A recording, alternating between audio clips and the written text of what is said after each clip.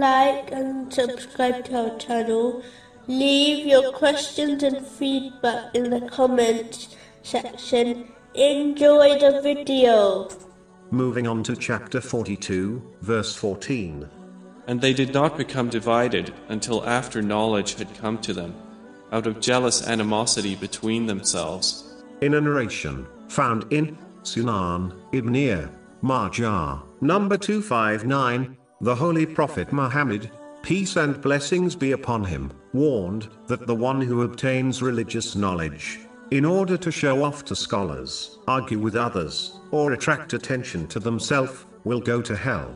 Even though the foundation of all good, in both worldly and religious matters, is knowledge, Muslims must understand that knowledge will only benefit them when they firstly correct their intention, meaning they strive to obtain and act on knowledge in order to please Allah, the Exalted. All other reasons will only lead to a loss of reward and even punishment if a Muslim fails to sincerely repent. In reality, knowledge is like rainwater, which falls on different types of trees. Some trees grow by this water in order to benefit others, such as a fruit tree, whereas other trees grow by this water and become a nuisance to others, such as a thorny tree. Even though the rainwater is the same in both cases, but the outcome is very different. Similarly, religious knowledge is the same for people, but if one adopts the incorrect intention, then it will become a means of their destruction.